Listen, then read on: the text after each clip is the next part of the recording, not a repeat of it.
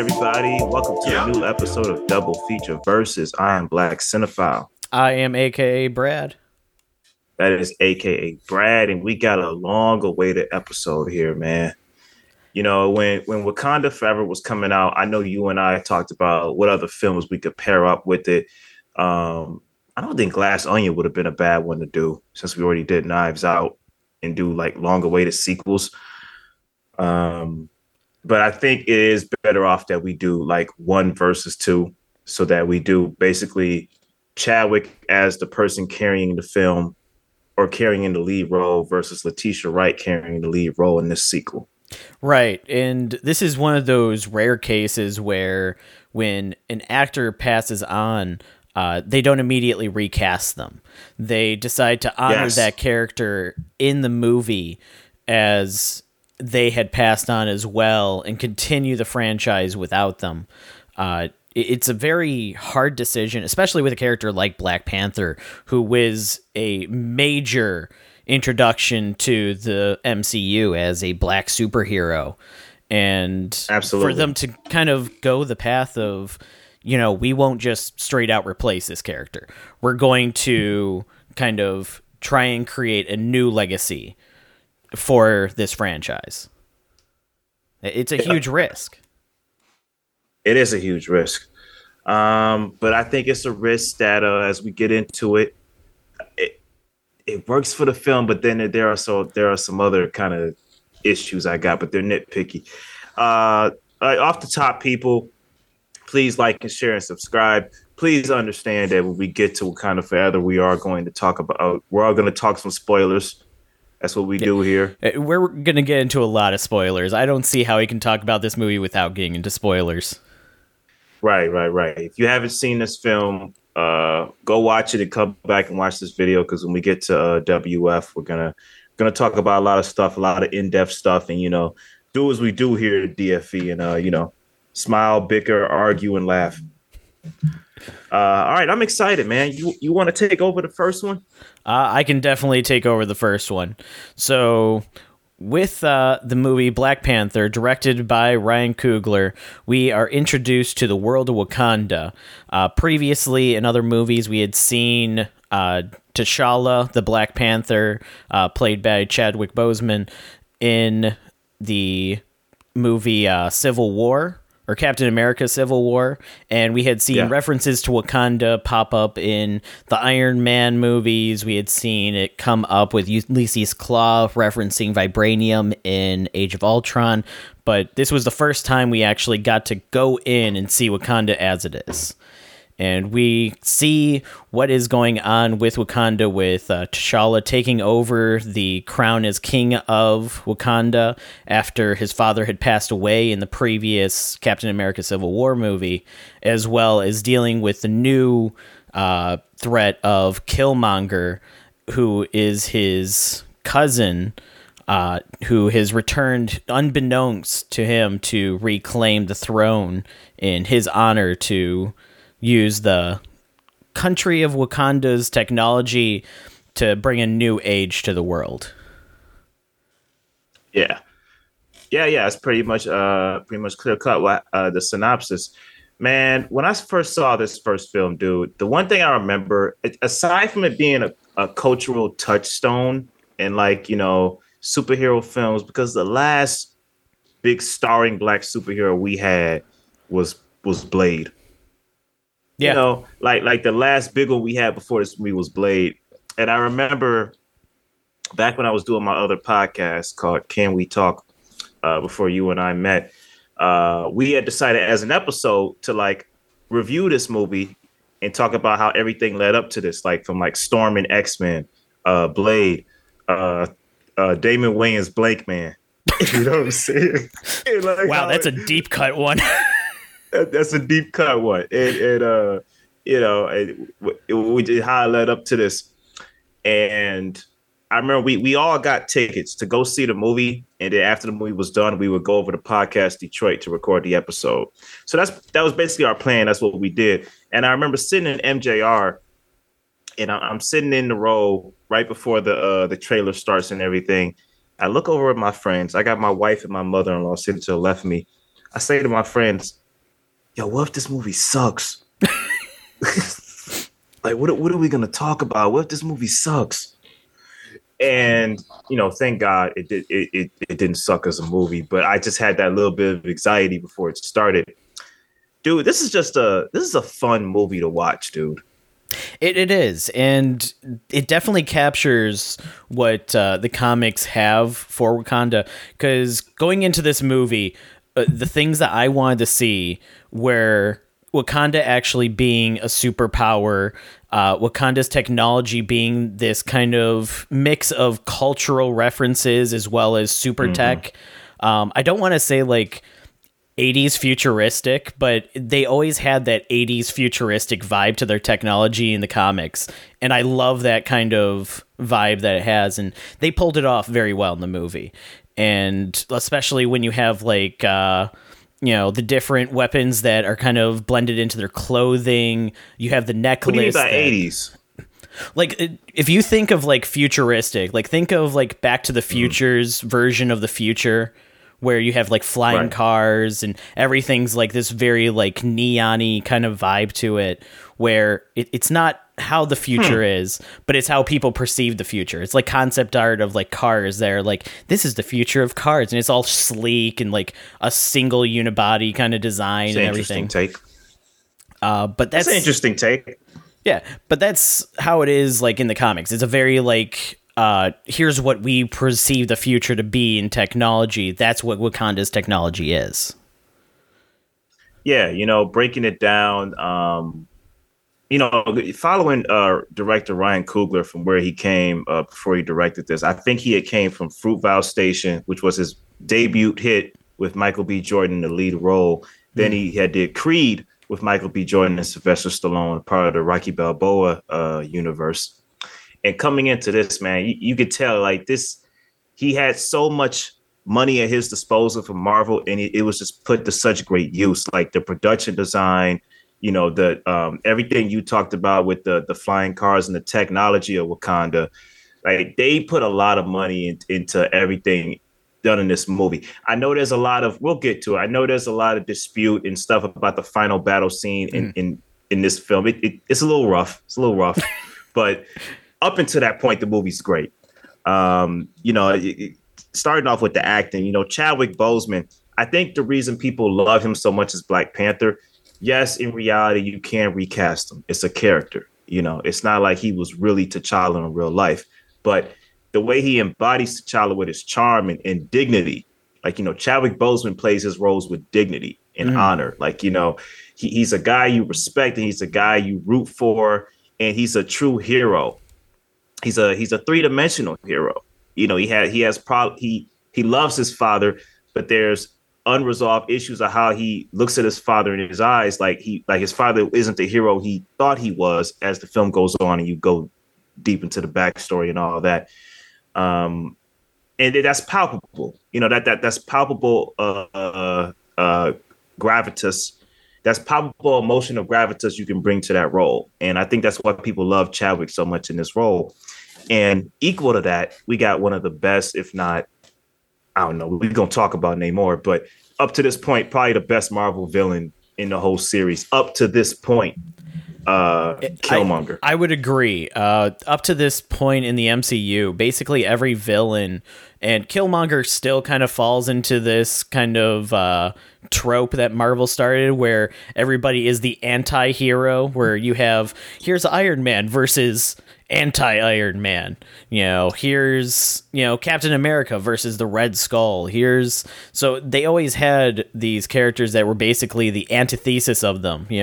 Ant-Man's villain was literally somebody that was doing the same thing, but his costume was a wasp. It's that was Marvel at the time. But the difference was Killmonger, they built him up from the start of the movie so that you could relate to him a little bit better. It wasn't he was after power. It wasn't that he was after some kind of world domination. This is personal. It was personal. His father had been killed by the king of Wakanda, his own brother. and he had rightful heir to the throne, but he was an unknown. He worked his way to be able to fight for Wakanda's power for himself, to be able to liberate everybody that was being oppressed around his neighborhoods and that people that he lived with. And so it's a very personal story. And you have him being the villain of the story as kind of the extreme to the situation, where the previous extreme with the old king before T'Challa took over under T'Chaka's rule was to completely hide in Wakanda, keep their resources to themselves, and not interfere with any of the outside world. So Yeah. with T'Challa taking over, he now had like his father's ideology behind him that he kind of wanted to keep going.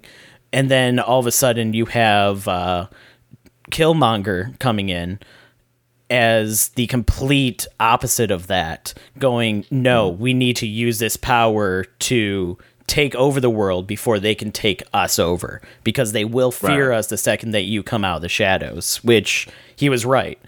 As we see like future movies in the MCU and everything like that. And a prominent story in Wakanda Forever is that as soon as other countries realized the power of Wakanda, it became, you guys are a threat to the world now. You know, you aren't an ally to the world, you're a threat to all of us outside of Wakanda. Right, absolutely. And the thing about Killmonger is that it's such a terrific performance. Like, some villain performances up until this point, like I liked, I just like Mickey Rourke. I liked Mickey Rourke in Iron Man 2 as Shocker. You can name a handful of other villains here and there. I liked, who's my man from the Blacklist? James Spader as Ultron. Yeah. But it's like, I don't think a performance in the MCU up to this point, we're not talking about Thanos, was like this great in like such a commanding force as Michael B. Jordan. Like he for a few minutes that he was on screen, he stole the show from Chadwick and everybody, because you were just like entranced, because we never seen Michael as a villain like this before. He's always the hero, the good guy in the movie, and he played it so well, and you understood the villain's motivations. Yeah, what I mean? He absolutely did. He made Killmonger into his own character, that if you flip the story and made it from Killmonger's perspective instead of from this perspective of Wakanda, he's the hero of the story still too. Yeah. He doesn't play a direct villain. He is just the villain of this story. Absolutely. And yeah, so going from that, man, we also got another villain that I just love this villain because he's so fun. Like Andy Serkis' Claw is so fun in this movie. You could tell he's having just a ball of a time in his scenes. Oh yeah, I can honestly say, while watching this movie the first time, when they get to the scene where Killmonger kills him off, the first thing I thought was, "Fuck, no! I liked him. Why would you do this?" I missed him. Like I was like, man, I want him to stick around a little bit. Because he's so fun. Like Andy Serkis puts so much energy into it. You're like, dude, this guy is he's such a crazy villain, but he's the kind of crazy villain you want to see what he does next. You know what I mean? Right. I mean, his performance in Age of Ultron was absolutely fantastic. We got to see him in this movie, and it's absolutely fantastic. And I want to see more of him still. Like, if they pulled some weird, crazy, multiverse stuff to pull him back into the story in some way, I'd forgive it. I'd instantly go, yeah, I'd support that. Claw was in Ultron? Yeah, he was in Age of Ultron. He's the one that sold Ultron the vibranium for his body that became Vision. Huh? I must have forgot that scene. Yeah, he was the one in like the abandoned shipyard kind of place where he was smuggling the vibranium through. They make a reference to it in Black Panther with at the beginning, talking about how he had infiltrated Wakanda and stolen a bunch of vibranium from them. And Huh. It's been years since I saw Ultron. I forgot he was in that movie. Yeah, it's a very small part of the movie, but yeah, he is in that movie. That was his introduction in the MCU and kind of the pseudo nod to, hey, we're gonna do something with Wakanda. You know, they exist. Even with the main factors of T'Challa and Killmonger, it's like the supporting cast is all hit too in this one, man. It's all hits. You got Lupita Nyong'o, you got Martin Freeman, you got Angela Bassett, Letitia Wright, Winston Duke, Daniel K. I don't know how to say his last name, so I say Daniel K. Forrest Whitaker. Like, I mean, just the cast is dynamic in this, dude. It's loaded. They definitely went all out on the cast for this one. And everyone gets a moment to shine. Mm-hmm. Like, even Forrest Whitaker, who I love Forrest, but I feel like, okay, Forrest is like, he's like an elder in this movie. He might not get that many speaking roles, but when you get to that great realization, that great reveal that he was there in the flashback when Killmonger's dad died, I was like, oh man, like everyone gets a moment to shine in this. Mm-hmm. And I feel like that's a testament to the script and Coogler. And like I said, he uses all his resources well, all of his actors well. And man, we haven't even touched on the action, dude. Like, there are some very great action scenes in this movie. Oh yeah, the fight at I guess it was the Korean casino where the deal was going on with Ross and Claw to sell the vibranium. That was a great scene that led into an amazing car chase. I love seeing kind of the technology of you have Shuri taking over a car remotely to kind of do the chase against Claw. You have Okoye using basically her staff to steer the hood of a car down a road and everything like that. There's so many great uses of kind of the Wakandan technology to show just how advanced they were in these situations. Mm-hmm. And even like Claw's using mining equipment as a weapon just goes to show like how dangerous vibranium can be in the wrong hands even. Yeah, absolutely. Yeah, great action and all that. Great storyline, great character development. You ready to talk about the ending? Yeah. So, all the good things aside, this movie isn't perfect. Most Marvel movies, it divulged into, well, we can always CGI the ending, and we'll fix it in post. And apparently post never came. Yeah, man. So what we got here is we got clashes between the Dora Milaje and who were the other soldiers that were like on Killmonger's side, because at the time he was technically king. And he had, I'm trying to remember what the tribes are. But he had the tribe of the protectors behind him. He also had the tribe of soldiers behind him, but he didn't have the King's Guard warriors behind him, which was Okoye's kind of group. Okay. All right. So you got these people about to square off and they're going at it. And on the other hand, you got Killmonger and T'Challa fighting. That fight just did not satisfy me. I felt like it was nice hand-to-hand combat, but it's like, they're fighting and like the move that T'Challa like makes on him, I'm like, okay. And then they had Killmonger say, "Oh, nice move." Would he say that? Yeah, it felt off for the character that we knew up until that point. Right, because this guy is badass. Like, he is a bad mamma jamma. I think he would try to throw one more swing and then literally fall down fighting to the end. But to just, go, nice move. Yeah. All right. He gets stabbed by a vibranium spear, which, let's be honest, is going to hurt a lot. But at the same time, This is somebody that was an undercover CIA agent for years. He was a trained assassin in basically everything. He had literally... I can't remember what it's actually called, but where you put like metal under your skin to raise the skin and everything. He had that all over his body. Like, he knew pain. Yeah. He knew how to deal with that. And for him to just get stabbed and be like, "Oh, you bested me. Congratulations, hero. You win." Damn it, man. You've won the day. Yeah. I was like, okay, that's what in your mind you go, all right, it's a Marvel movie. Right. I forgot. Yeah. It's almost, it's not quite as bad, but almost on the same level of, "Oh, darn, you defeated me with the power of friendship." Yeah. I don't know what kind of friend stabs somebody with a uranium spear, but to each his own. A true friend stabs you in the front. Right, yeah. I think Mark Twain said that. Yeah. I mean, I ain't really got much else to say on this one. I'm really geeked to talk about Wakanda Forever, but you got anything else? When it comes to this movie, it's just, it is a namestay in the MCU.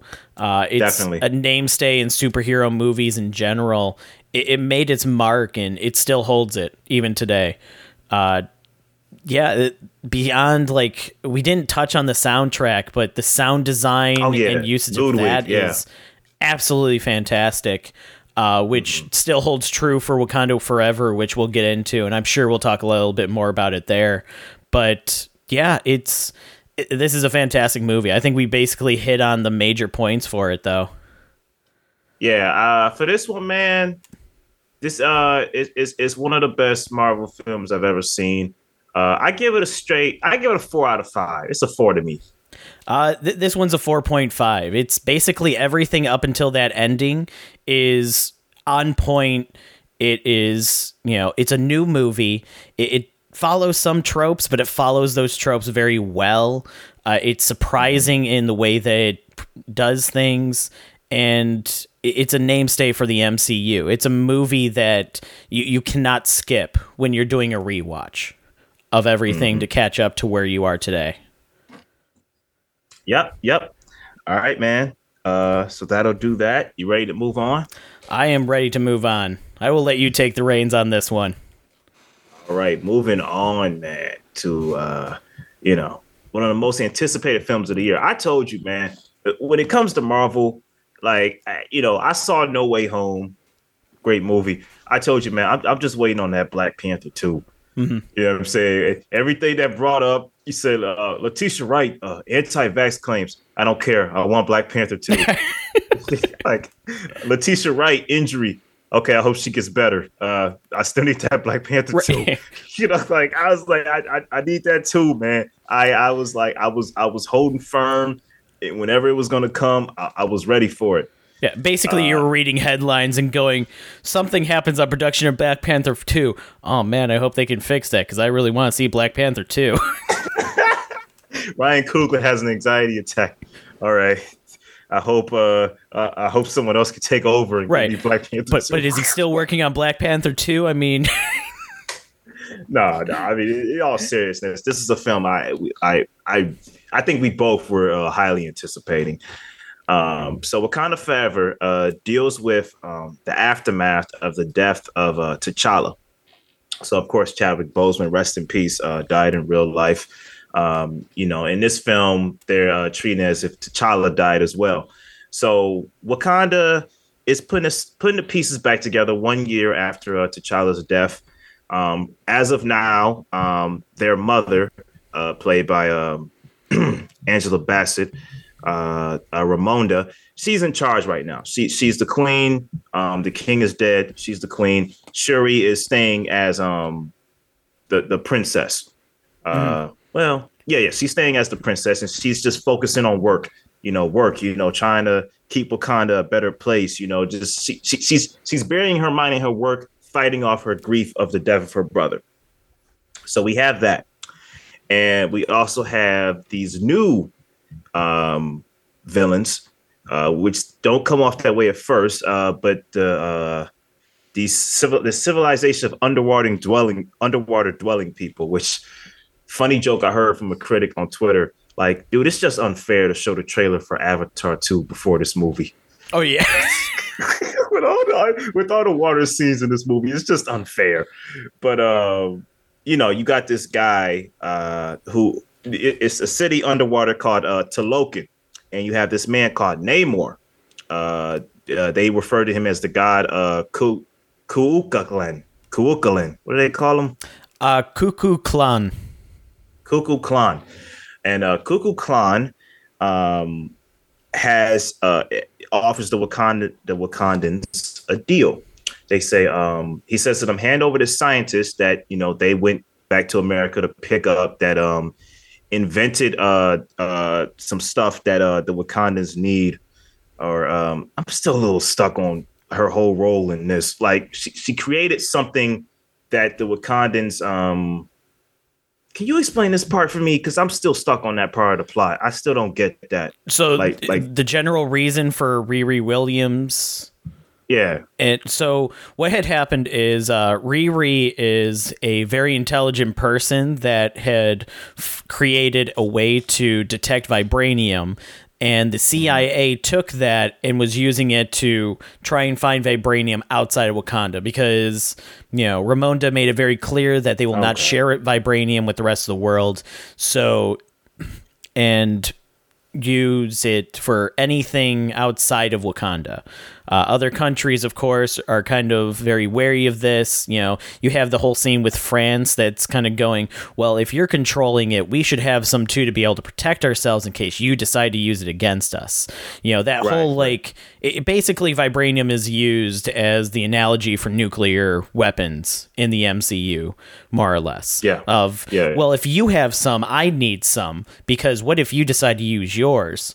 And so with that, they steal the technology that is able to use or be able to detect vibranium, and using it, they find some in the ocean, which causes Namor to get antsy because all of a sudden there's people from the land treading on his, underwater village and stuff. And if they start trying to drill for vibranium, they might find the land of Talokan, aka Atlantis, which would put everything that he protects at jeopardy. So he wants the scientist that created this so he can kill her. This way they can't find vibranium, they can't find his world of Atlantis under the sea, and he can stay safe. Pretty much. So, he makes a deal with them saying, hey, you have the scientist. If you give the scientist to me and let me kill her so she can't create anything or they can't get their hands on anything she's created to come find us, I will ally with you, Wakandans, and, we can, be great allies. Mm-hmm. If not, we have, I love this line. He says, we have just as many soldiers as you have grass. Yeah. And he says, like, and if you want to go to war, it's on you. So the moment he shows up, he goes past their defenses and just pops up out the water, Apocalypse Now style. And he's like, man, this place is great. Yeah. I love what you got here. Like the trees, the water. I've never seen a land so cared for by its own people. The water is perfectly clean. The grass is growing phenomenally. Everything is green, the perfect colors. I love it. You got a great place here. But yeah, meanwhile, you have Shuri and Ramona sitting in, off the beach, kind of just freaking out because somebody has breached. They got their spears pointed. Right. They're like, how did you get here? Mm-hmm. So I think in a nutshell, that's what the film is about as a brief synopsis. So yeah, that's that. All right. So getting into it, man, let me just say first off, dude, in comparison to the first film, one of the things I noticed that just works so much in this film's favor is that it's gorgeous, man. This film is gorgeous. Oh, absolutely. Whether we're going through one of the cities in Wakanda, whether we're going through the city of Atlantis or Talokan, even kind of going through some of the more rural areas in the U.S. behind the scenes and kind of the government offices and everything. The courtroom scene, I absolutely loved it. The ship kind of scene where you had the French soldiers attacking the or I guess it was the Wakandan Science Center off the coast of somewhere. Science. It's called a science center. I think it was a scientific research center. Oh, okay, science center sound like a place you go to, on a field trip or something. I think that's what it was supposed to be. It was kind of going based on like the same idea that T'Challa said at the end of Black Panther, where he wanted to open up centers where people could learn about Wakanda's cultures and technologies within every country of the world to better understand them. So I think that's one of the places. I think that's kind of one of my like only little nitpicks about the movie when it came to like traveling to other places is they kept throwing that text in the bottom of like, hey, now you're in this place, in this country, and now you're in this city in this country, and the movie jumps around so much that you're like, I can't remember any of the places outside of like Wakanda and Talokan specifically. Oh, well, yeah, I think that's just letting you know where you at. Like, right. I don't have a problem with that. A lot of movies do it, and it's the same thing like with most movies where they do it, and it's like, okay, but how important do I need to know exactly where we are at this point? Okay. It's pretty important, because if you're in the United States and people are talking American, and you're somewhere else and people are talking Portuguese, you're like, okay, are we still in America? Yeah. Are we still in New York? And then the movie goes out of nowhere. Oh, we're in Portugal right now. Yeah, I hear what you're saying, dude. Speaking about that courtroom scene, man, like Angela Bassett. Now again, she had everyone had their time to shine in the first film, but in this one, dude, she is so terrific in that courtroom scene, and just like her dealing with her grief and trying to just keep it all together as the queen. When dealing with the fact that you lost your son, you know what I'm saying? You lost your heir. She conveys that very well in this film. Those complicated emotions.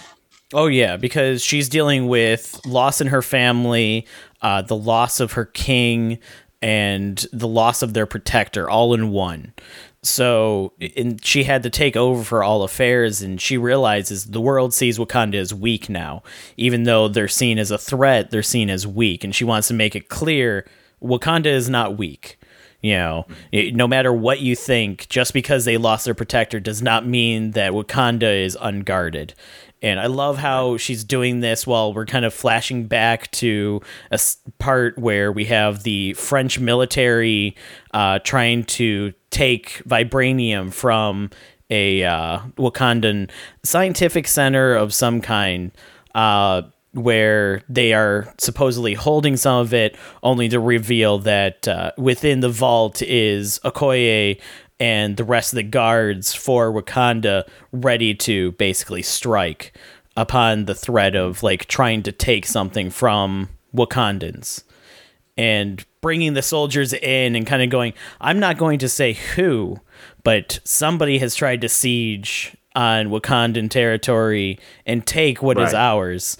And then proceeds to, have Okoye speak French to tell them to kneel, and, turns to the French representative and go, I have your soldiers here. We've returned them to you. You're welcome. You're welcome. Yeah, that's such a great moment, dude. I loved it. So that's pretty great. But I wanted to say, dude, so Angela Bassett, very strong in this one. Letitia Wright, who, as the film goes on, I like how it takes its time pushing her to the forefront. She's not focused on being Black Panther. She's not even focused really on being Shuri. She's just focused on keeping her mind focused and away from the fact that she lost her big brother. Mm-hmm. You know what I mean? She's trying to push her grief away. And I like how the film, it tackles that. It tackles how this can be complex. You know what I mean? And there's this one key line in the film that I think is just such a great moment, where she says to her mom, where they're sitting by the fireplace right before Namor shows up, and she's like, you know how I feel? I want to burn the world and everyone in it. Like, that's how I feel, when I think about my brother and him being dead. And that's a very strong emotion, dude. And I like how we we cut back into that when later on in the film. I'm gonna jump around a little bit just to explain how I feel about her and her performance. Right.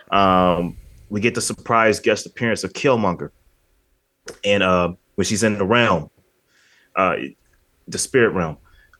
So everybody, I was talking to some people and they're like, dude, I'm telling you, Killmonger's coming back.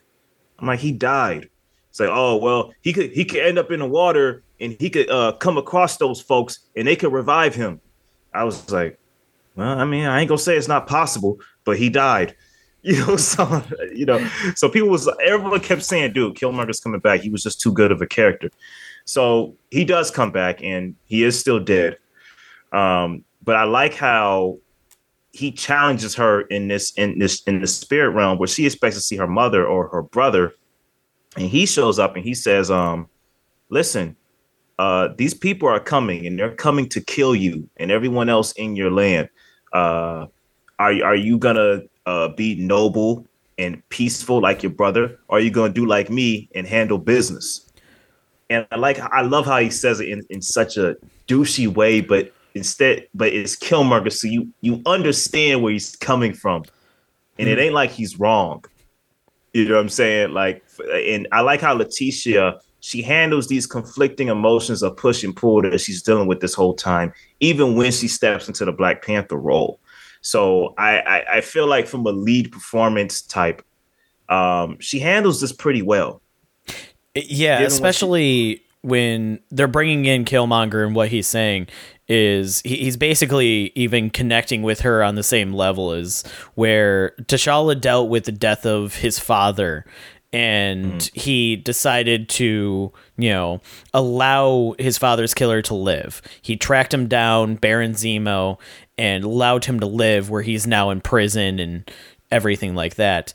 But when Shuri takes it after the death of her mother, Ramonda, Killmonger comes in and basically says, look, you want revenge just like I did.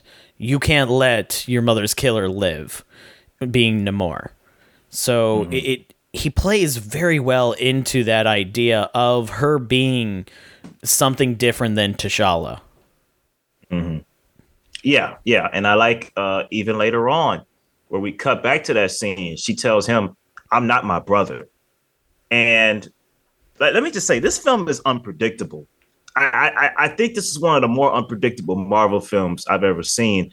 And the most of that's because I did not know where this was going, dude. Mm-hmm. And that was a good thing. I was like, okay, this is a new world.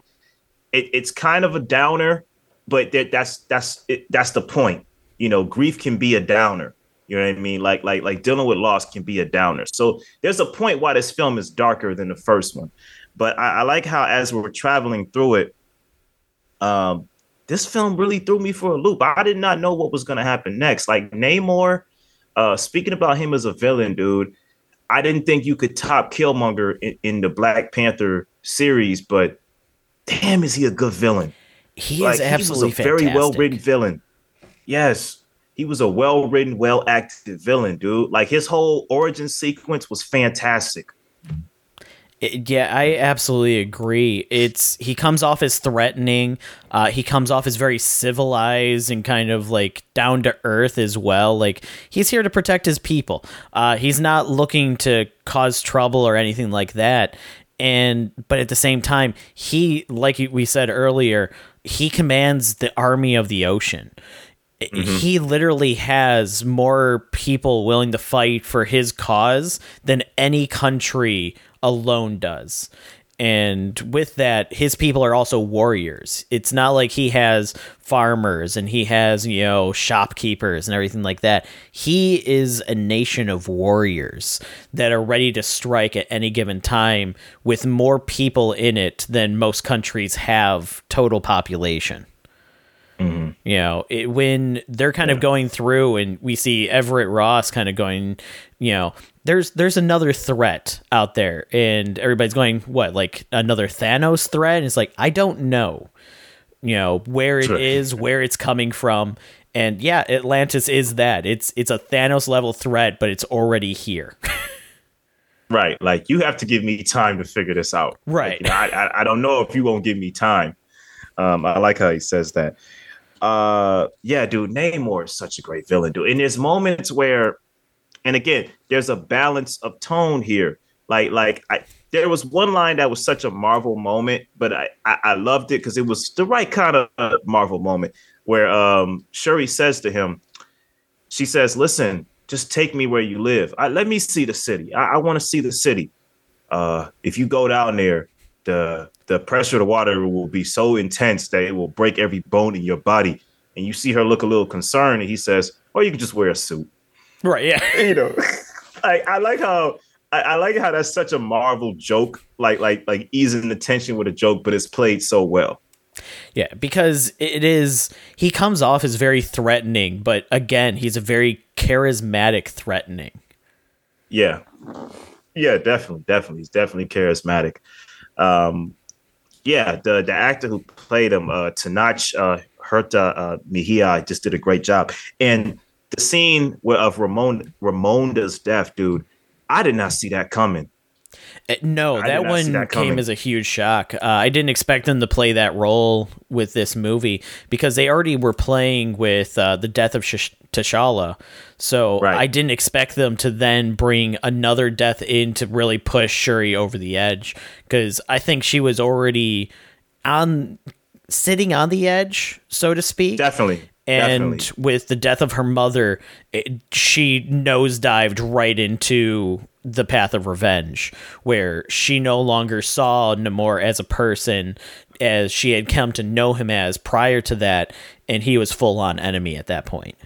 It's going from Anakin Skywalker to Darth Vader at this point. Yes. Because if you put any of us in that situation, you lose your brother and your mama. Mm-hmm. That's rough. That's rough. And that's why I say Leticia did such a great job, because it's not easy to convey those complicated emotions in a character. But yeah, man, her death really got me, dude. And Namor, oh, that line, he's like, bury your dead, get prepared, we're coming back. Yeah. I was like, dude, that's a mic drop right there. Yeah, Wow. Talk about, perfect villains within the MCU. Namor is on the list, absolutely. And Yeah, he was I think great. the best part is he's not even really a villain. He's just basically the commander of a giant army, and he wants to protect them. And he will protect them at all costs. He sees death as the between of safety and being in danger. So if there's going to be death, it's going to be on the side where he's the safe one. Yeah, no, like I said, he's one of those villains that you understand. He's justified. His Yes. reasons are justified. I mean, I think that makes him a strong Marvel villain. One of the best Marvel villains I've seen since Thanos. So yeah, I like him. But I was gonna say something about Everett Ross. I always like it every time I can tune in with Martin Freeman. But I feel like, dude, this movie is long, and I feel like a lot of his scenes, even though I love Julia Dreyfus too, they could have been cut. Like For some of those his scenes weren't needed. they were more set up for the future of the MCU, because she's taking over. So think of who is it? Nick Fury's role with SHIELD. She's that role for the CIA in the American or the U.S. government, where she's building a team and she's taking over power from basically every group that exists within the United States at this point, because there's now a power vacuum with Nick Fury gone and SHIELD being completely erased, more or less because of the events of Captain America 2, where it was revealed that it's really Hydra in disguise. So she's here taking in that power vacuum. So that was all kind of showing her power rise in little snippets. So when we see more of it, most likely in Thunderbolts, it's going to make more sense. I understand all that. Save that for another movie. Because just put that, take those scenes and put them in another movie. Like I just felt like it just took away from the movie. Like I liked Everett Ross when he was within Wakanda Mhm. helping them fight and like meeting Shuri and everybody and all that. Like I like Everett when he's interacting with the Wakandan nation, not just as his regular Joe Schmo life, like oh he's talking with his ex-wife and sexual innuendo talk. I don't know. I just felt it was just distracting. It definitely is kind of an outlier to the rest of the story, especially It since. felt like they Go on. it felt like they were meeting it felt like they were meeting a Marvel continuity quota. Yeah, that's more or less what it was. It basically was there just to allude to future of the MCU in other parts outside of Wakanda and how even Wakanda's, interference with everything that's going on is affecting how other governments are perceiving them and threats to their nations. Mm-hmm. Yeah, I got you. All right, wow, so much more to talk about here, man. Dude, the music is it hits so much harder in this film. Like Ludwig is playing around with a dynamic of sound design in this movie, dude. Right, because you have the sound design of Wakanda, you have the sound design of Talokan, Atlantis, you have everything that's going on Right. underwater, everything above land. You have the usage of sound for the emotional depth of everything with death, with overcoming kind of travesty. And yeah, it's absolutely phenomenal how the range of sound works throughout the entire movie, whether it's happy, sad, underwater themed, it's coming to the cultural aspects of Wakanda. It all blends in so well. And in between you keep hearing that chup chup chup. Like Yes. I like that, man. That was cool. Yeah, this movie, if nothing else, better get nominated for sound design when it comes to like Oscar season in some regard, because the sound design is just so on point throughout the entire thing. I think the sound design is good. I think the music score is good. The sound was on point. The underwater scenes were beautiful, man. Like like I said, it ain't it's not fair that Avatar 2 trailer plays before this movie. But the underwater scenes are so beautiful when she's traveling with Namor in his homeland. Like it's a beautiful sequence. Yeah, it has the same tone as Aquaman did, where they created this underwater world and it feels like it works properly. So you have the tunnels of the underwater that let you kind of flow through a lot faster. People are riding by on whales and other aquatic life. You have, people wearing. I'm trying to think of what to call them, but they're basically the breathing tubes filled with water so they can survive on land and everything like that. And you Right. see how these people survive underwater, where they have their markets, where they're, exchanging for food and everything like that. And everything kind of flows, everything's floaty. And it looks so nice. And you kind of really believe Everything's floaty. it is. They did it very well, where it's like everything underwater feels like it's underwater. Right. Yeah, I agree. I gotta say, as far as like okay, so last battle. Last battle, what'd you think? I thought it was very, very much a step up from what we saw in the first film. From Black Panther, absolutely a step up. Yeah. I'd say it's probably one of the better ones within the MCU as a whole when it comes to giving us that ending battle that feels like there are consequences to what's going on.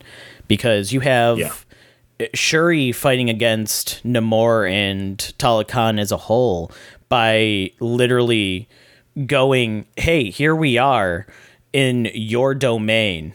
Let's go.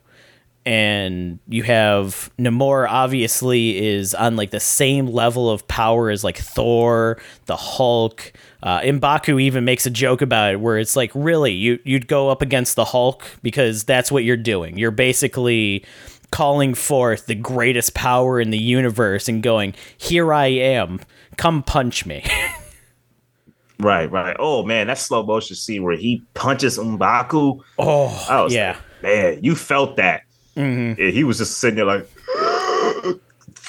Yeah, M'Baku, the guy that was going toe to toe with T'Challa, and basically is seen as one of the powerhouses of Wakanda outside of the Black Panther mantle. And probably without the Black Panther, the strongest person in Wakanda, literally just one punch getting knocked out by Namor. Definitely. Yeah, so that final battle's great, man. I love that moment where Namor like stabs Shuri. And there was a moment where my wife was next to me, gripping my arm like, no, not her too. It was a great moment. Like I said, it's unpredictable, but I like that moment where she looks up and she sees her mother. No, that's later. But she decides to fight back. She chops off the thing, chops off the spear, pushes herself off of it. Namor is just like, he's basically dying right now. Mm-hmm. He needs water. And there's a moment where she's about to kill him. In the back of my mind, I know she's not going to do it. But in the front of my mind, I'm like, that would be a game changer if she's a more fierce, resilient Black Panther. But I know that's not the Wakandan way. So, her mom comes in just in time. Where were you when she was stabbed? Right, yeah. like, hey, show him how we are. Yeah. And, she decides to let him live and say, all right, call off your soldiers. She asks him to yield, and he yields. And she says, all right, call off your soldiers and we can live in peace.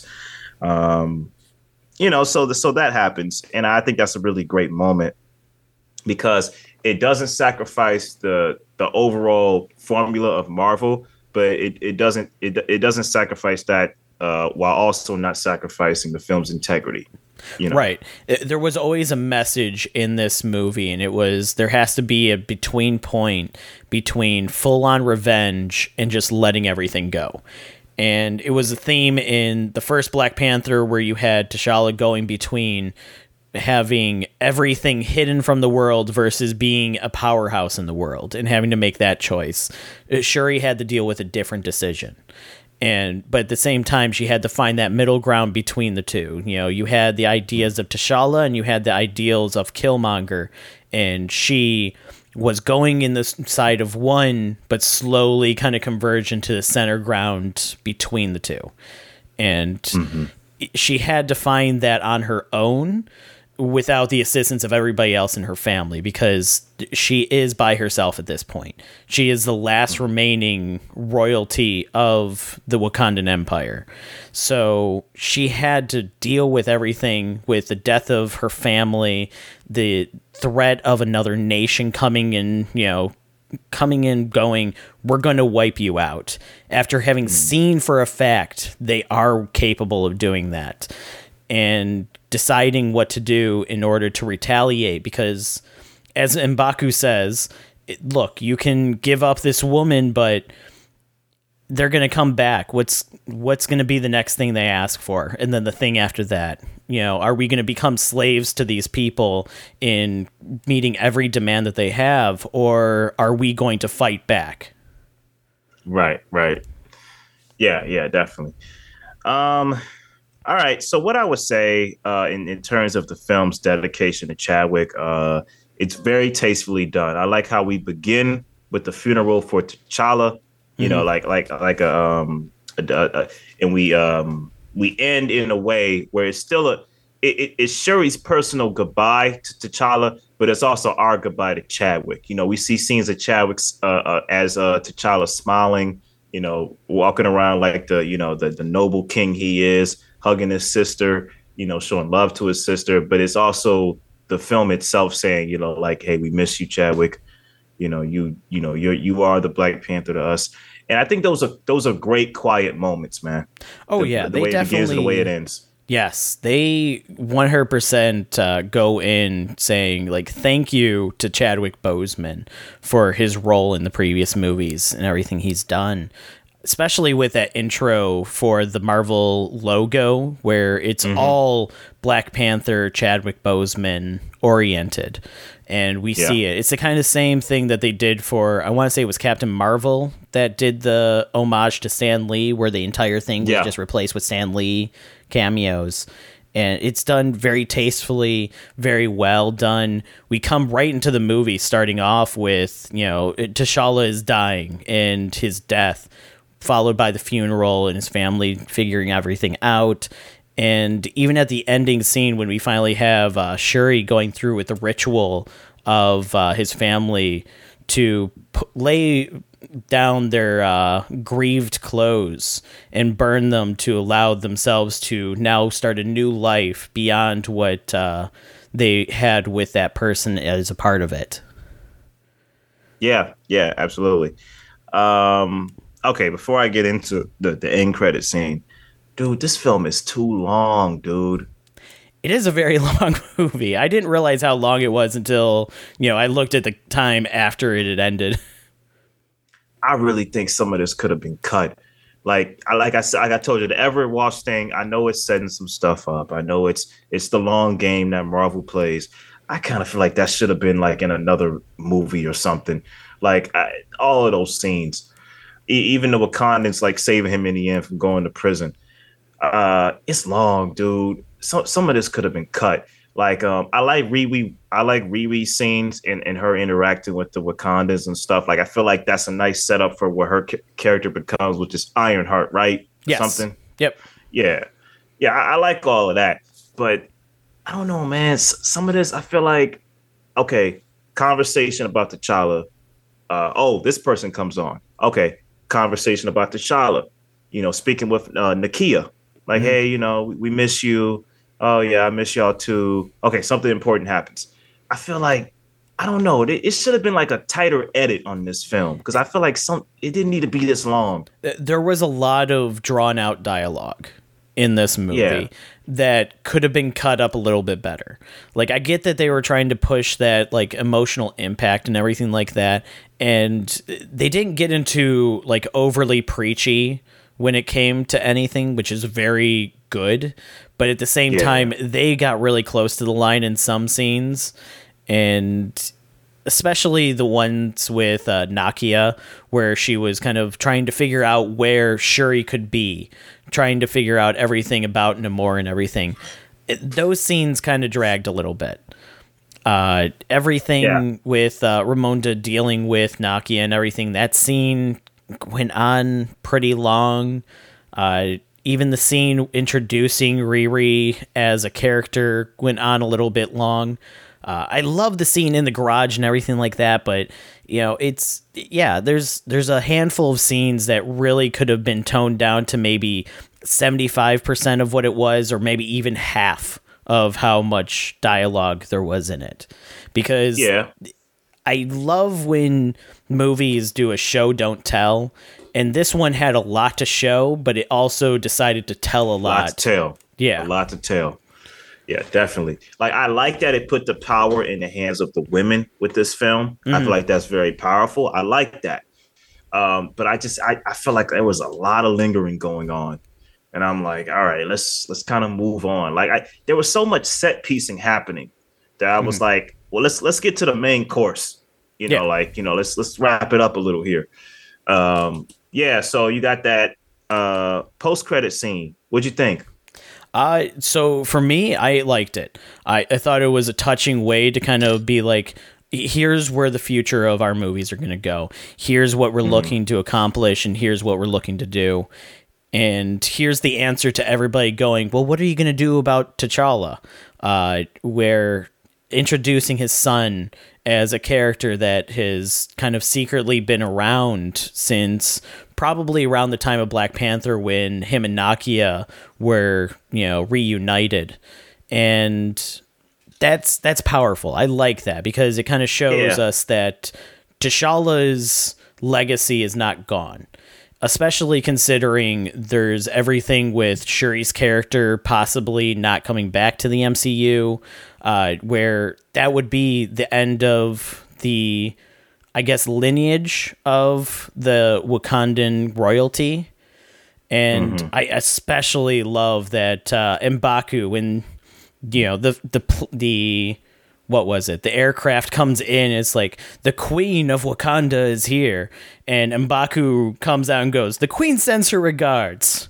So who will challenge me for the throne?" And it's like, oh, thank God, finally, because he's such a great character. I absolutely love his character.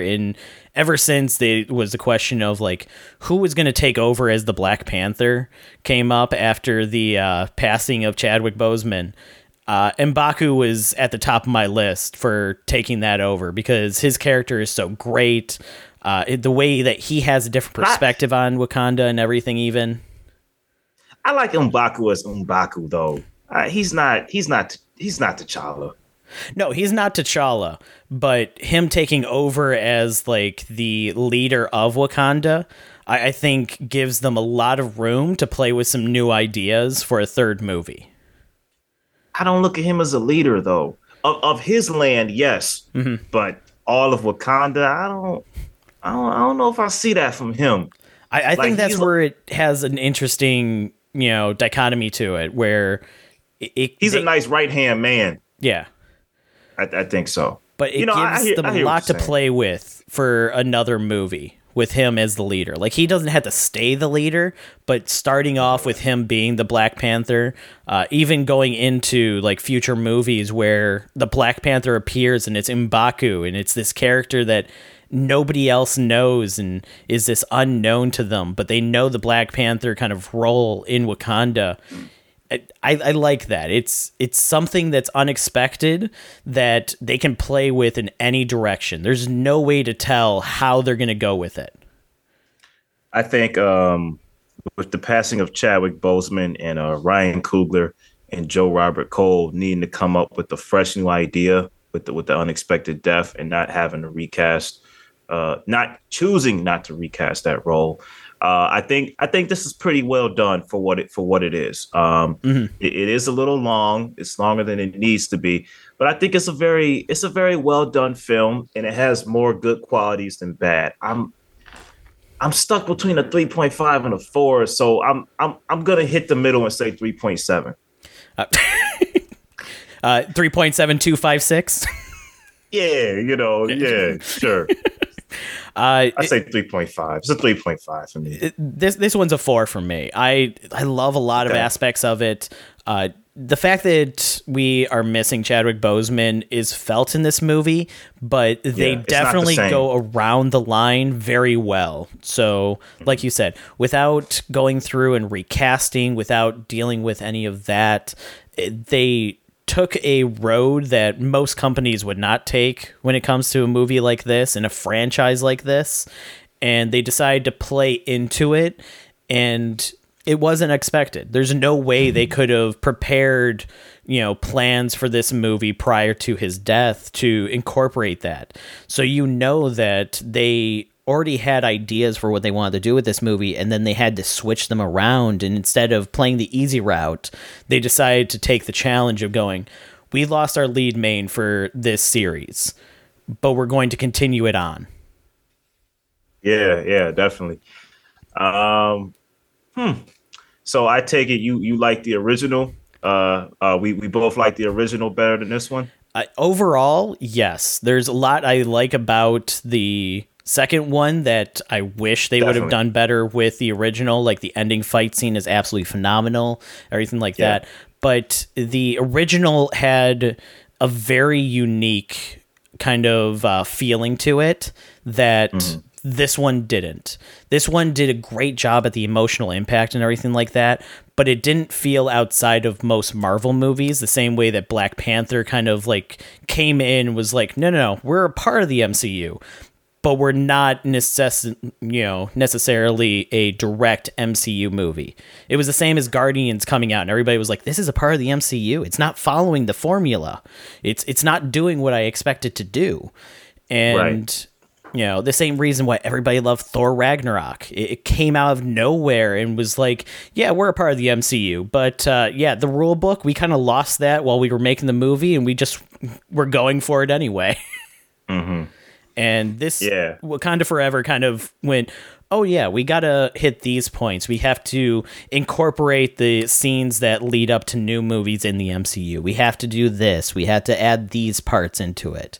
And while it did a lot of it well, some of it were missteps that I think held it back. The whole Everett Ross plot Yeah. was a misstep. It should have been a different movie.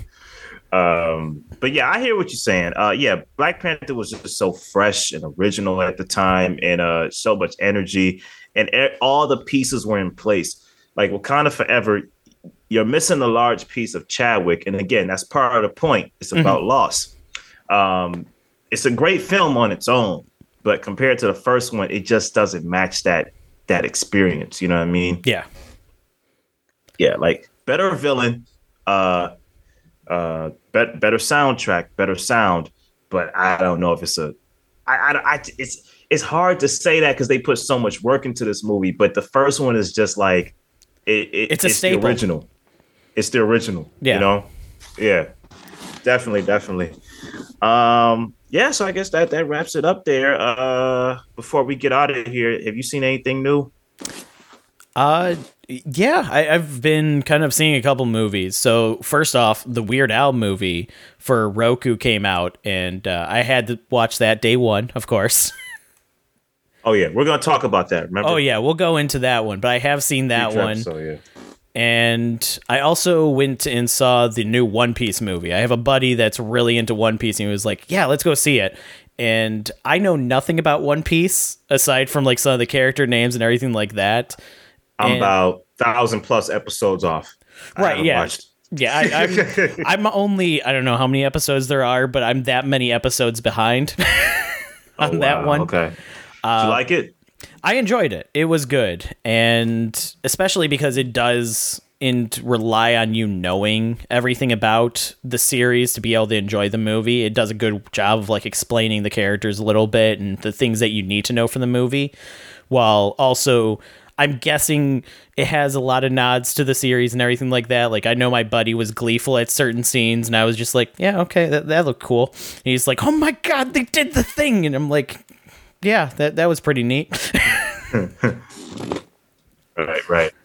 All right, cool. Nothing new with me on the movie side, but yeah, man, I'm interested to talk about Weird Al on our next episode. Oh yeah, and, comparing that with UHF. Yeah, but I guess that'll do it. Y'all remember to like, share, and subscribe. Tell us what you like, what you don't like. It's been another great episode of DFV, and y'all take care.